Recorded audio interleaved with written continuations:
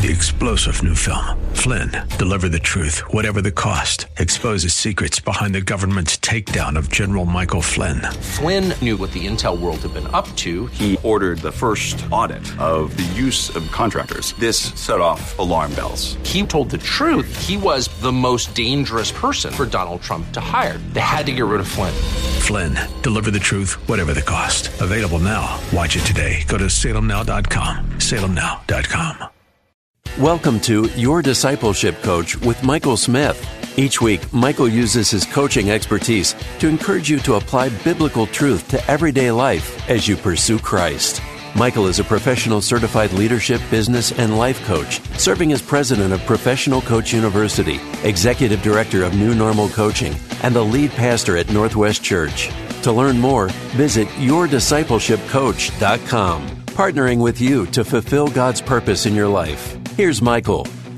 Well, thank you for tuning in today to Your Discipleship Coach, partnering with you to fulfill God's purpose in your life. I'm your host, Michael Smith, and I'm here to encourage you to apply biblical truth to everyday life as you pursue Christ.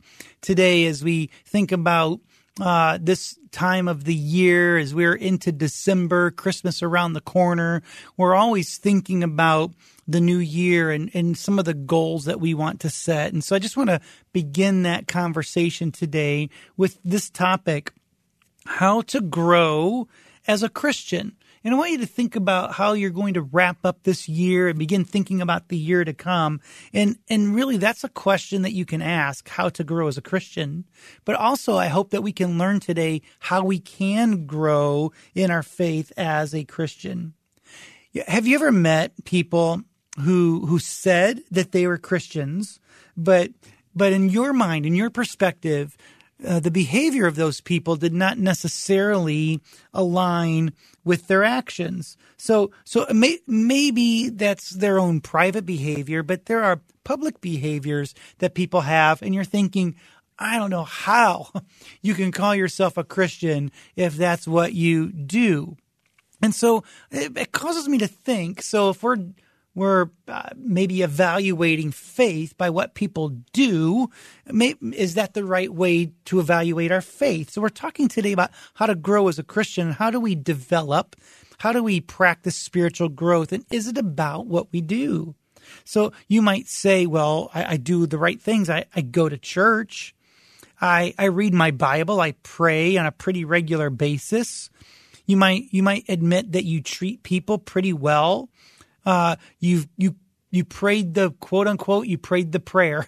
There's a way that people pray this sinner's prayer, if you will, to accept Christ as their Savior. Or maybe you're listening today and you're saying, I'm not even sure that I am saved.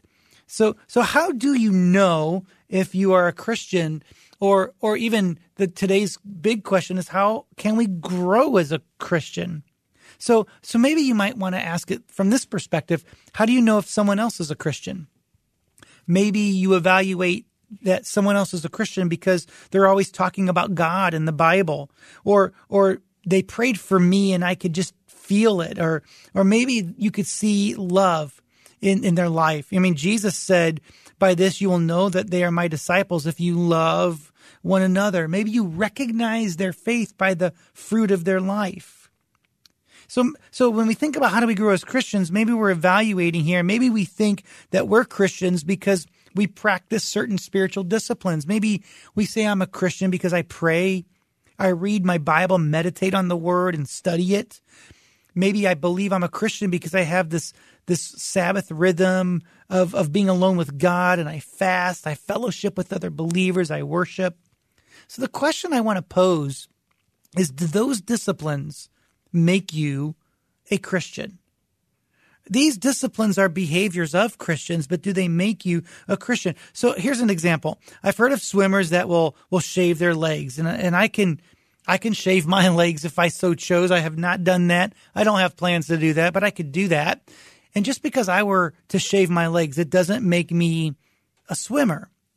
Now Christians go to church and read their Bible and pray, and I can go to church and read my Bible and pray, but just because I do those things, that alone doesn't make me Christian. So what is it that makes me Christian? And I want us to think about Romans chapter 10, verse 9. If you declare with your mouth Jesus is Lord and believe in your heart that God raised him from the dead, you will be saved. These two words, confess and believe. Confession and belief is not about doing things. It's not about being nice, or it's not even about practicing spiritual disciplines. This idea of faith begins with a confession that Christ is the Lord, and a confession that because I see my life and there's this spiritual gap between me and God, and so I now have to believe in my heart that Jesus is who he says he is, and that he's the Son of God. So I confess and I believe. That's salvation. That's becoming a Christian. But spiritual growth, or developing this relationship with God, is a little bit different. So I'll use the word salvation and spiritual growth. So salvation is being saved from a sinner who becomes a follower of Jesus. Spiritual growth is from a point of salvation to being like Christ. See, Christianity is about becoming like Christ. It's reflecting Christ. So now we're set up with the question, so how do we do that? How do we not become Christian, but how do we grow as a Christian? Now that we understand that being a Christian is about what we confess and what we believe. See, salvation, that's an experience of transformation. But spiritual growth is living a transformed life. It's strengthening or developing through the perspective of a transformed being. It's not earning our way to heaven. Rather, it's living out our faith. So today we're going to talk about how to grow as a Christian. And the first thing that I want us to think about as I go through this topic, how to grow as a Christian, is number one, we have to know God. K-N-O-W, know God. What's amazing is God is our creator. In the beginning, he created, God did, the heavens and the earth. So God was before the beginning. He's eternal, which basically means this. God always was, so he never started. He just always was. And he always will be. He'll never end. So he always was and he always will be. And so he's eternal. But God also creates. There are these cookies that I make called no-bake cookies. You may have heard of these, and you don't have to actually bake them. You just mix butter and peanut butter and sugar ingredients together, oatmeal. You put them together, and you make these cookies. You stir it on the stove, and then you make these no-bake cookies. And it's one of the things that I do with my kids, and I make these cookies from all these ingredients. But God is creator, that we know that God is creator. We have to know God. God made the world. It's like he made the world with no recipe or no ingredients. He just spoke it as creator into being. And with that same power that he can speak something into being, into existence, he forms each and every one of us as we follow him as a new creation. 2 Corinthians says all of our old ways are gone and our new ways come. We are a new creation. In other words, God in his creative nature speaks something into being. He doesn't just fix our life. He forms us as new creations. So when we know God, we have to know that he's a creative God and that he forms us and that he shapes us. And he does so through Jesus.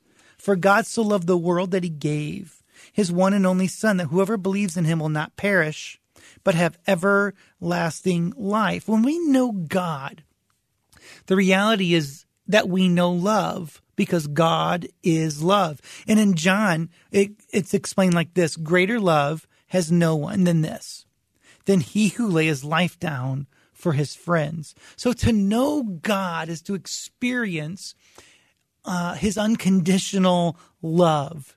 In Luke chapter 10, he answered, these are Jesus' words, "You shall love the Lord your God with all your heart, with all your soul, with all your strength, with all your mind, and love your neighbor as yourself." So how do we grow as a Christian? We have to know God, experience his love, and not only receive it, but share it and practice it. See, spiritual growth is not a decision to love God. Spiritual growth is the practice of how we love God.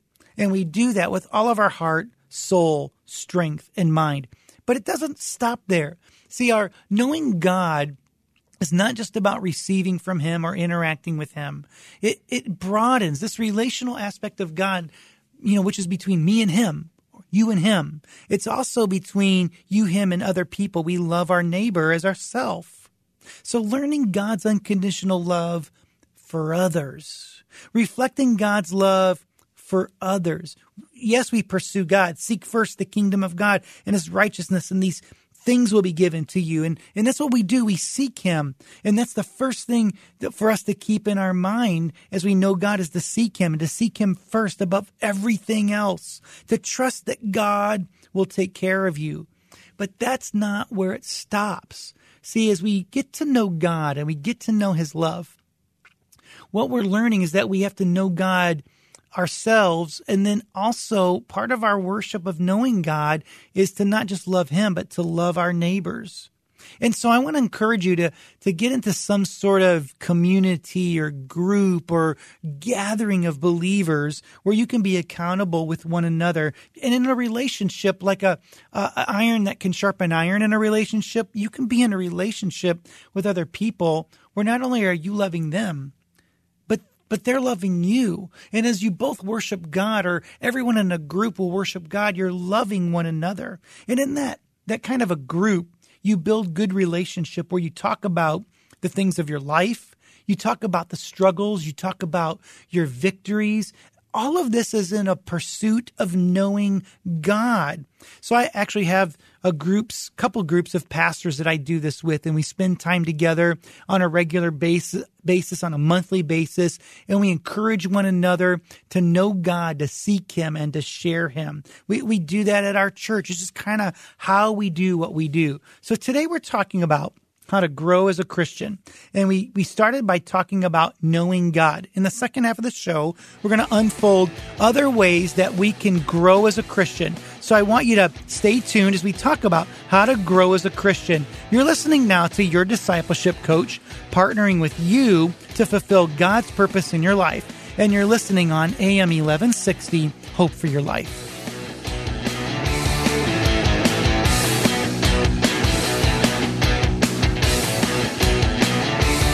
And we're back. Thank you for staying tuned. You're listening to Your Discipleship Coach, partnering with you to fulfill God's purpose in your life. I'm your host, Michael Smith, and I'm here to encourage you to apply biblical truth to everyday life as you pursue Christ.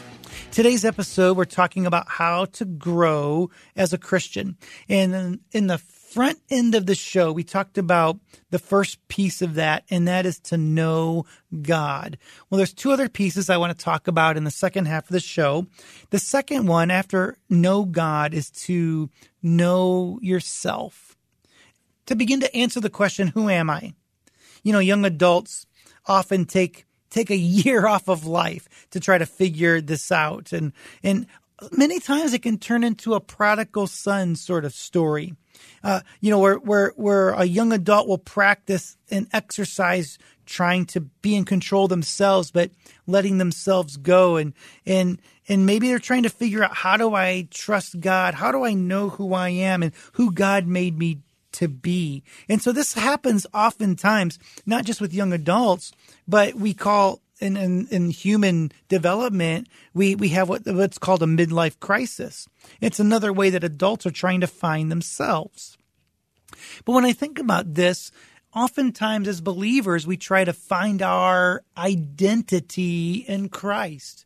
And so when we think about growing as a Christian, it is about knowing God, but it's also about knowing ourselves, thinking about who we are and who we are in Christ. And sometimes we ask questions like, what really are my skills and my gifts, my spiritual gifts? What is it about life that makes me happy? And although those are good questions, I don't think it's where we start. We have to start with knowing God and pleasing God, because the problem is if we start with knowing our skill and working from there, we lose the idea that we're supposed to fix our eyes on Jesus.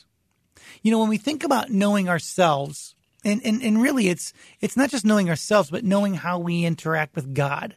That's really what I'm talking about. Not just who we are, but who we are as we interact with God.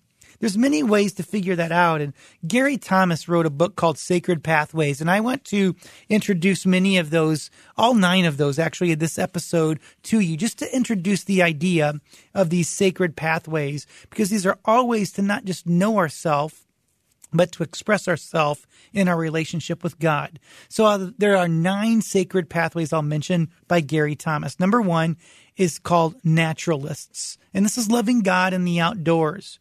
These are the people that grow because they take these quiet walks in nature. I used to do this around a parking lot. It doesn't have to be in the mountains or in the woods, but it's this time of just being maybe in the outdoors, being in nature, seeing God's creation, His beauty in the outdoors. You can do this by just practicing his presence, maybe not in a prayer walk, but by just developing these rhythms of seeing God and seeing God not only in nature, but seeing others through the eyes of God.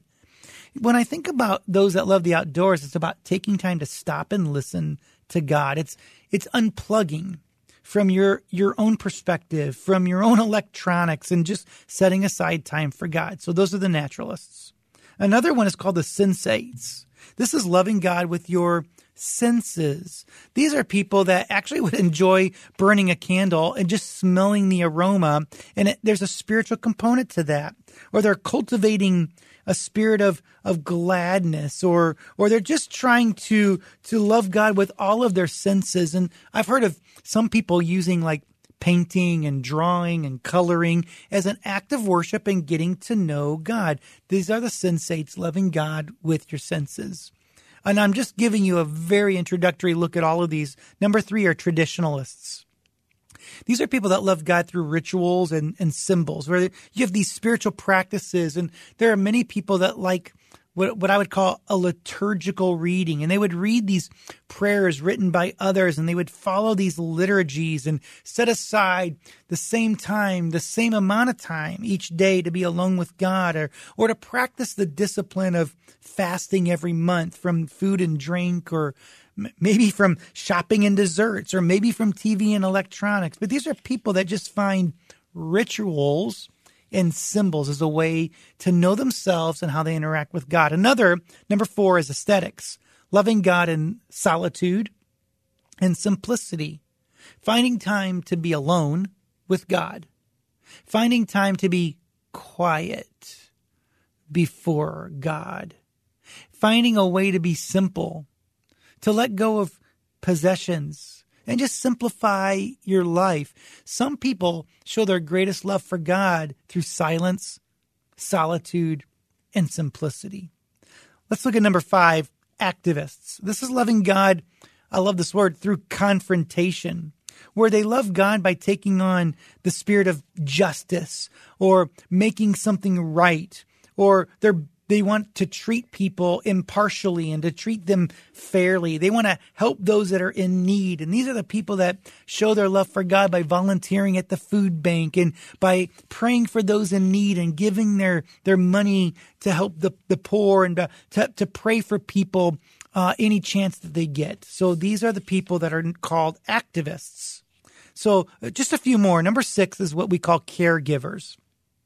These are people that love God by loving others. So they do that through a couple of ways, through service and hospitality. So caregivers are the people that they show their love for God because they serve in the church, or they do these different service projects, even if they don't get credit for it. It's how they show their love for God. Or maybe they're hospitable. They open their home or to people to come and eat, or they let people borrow their car, not just to be nice, but as an act of love for God. Or I love this one. They'll spontaneously invite you over for a meal, or they'll house exchange students, just hospitality and service. So 3 more. Enthusiasts are loving God through mystery and celebration, exuberant church services, and they just are always passionate for God. Number 8 is contemplatives, and it's the opposite. They're loving God through an adoration where it's not so expressive, but it's a little more private. They might practice some deep prayer and praise where you would breathe in and pray like a breath prayer. Or they would find value in reflecting on the scriptures, meditating on them. And then even deeper, the last way is intellectuals, where they love God with their mind, where they really deeply study the Bible and systematically work their way through it. They might memorize it and commit to witnessing to others. These are all ways of practicing love for God. And you need to know how you do this yourself. So yes, knowing your passions and gifts, but being vulnerable that God can know you. When we are with God, the idea comes from Psalm 139, which says, "Search me, O God, know my heart, try me, know my thoughts, see if there's any grievous way inside of me, and lead me in the way of everlasting." Can you be vulnerable enough that God can expose the truth of your life so you can know yourself? So we have to know God, we have to know ourselves, and then finally, we have to practice mission. Once we know God, and then we know ourselves, we have to practice mission. See, this is God's activity in our life, and this is our response to his activity. James says this, for as the body apart from the Spirit is dead, so also faith apart from works is dead. See, it's not enough to just know God, and it's not enough to just know yourself. If we don't practice our faith is dead. See, God has designed us. God has formed us.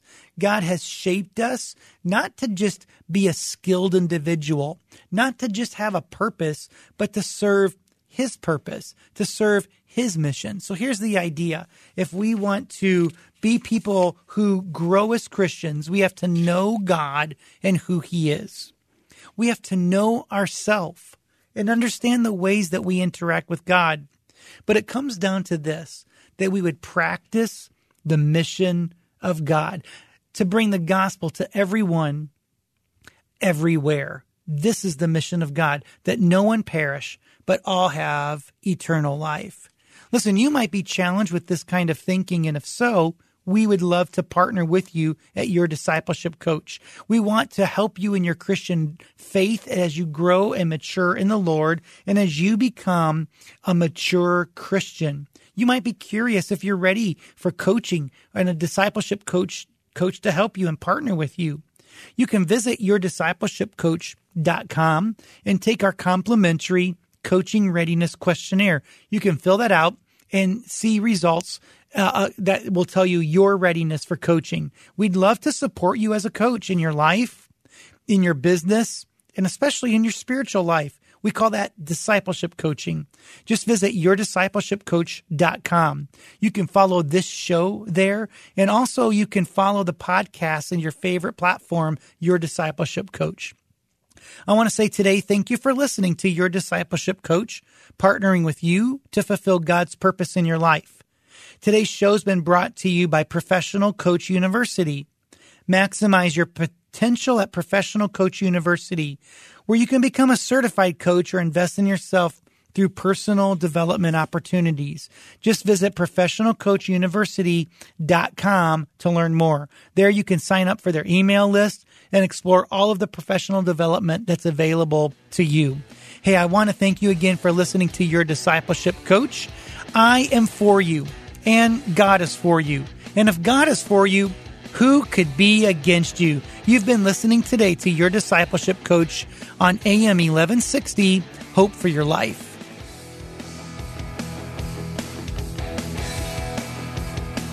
Thank you for listening today to Your Discipleship Coach with Michael Smith. We hope you feel encouraged to apply biblical truth to everyday life as you pursue Christ. Be sure to follow Michael and Your Discipleship Coach on social media. You'll find the links at yourdiscipleshipcoach.com. And while you're there, you can click the Give Now button to support this show and to provide scholarships to pastors and Christian leaders to receive coaching.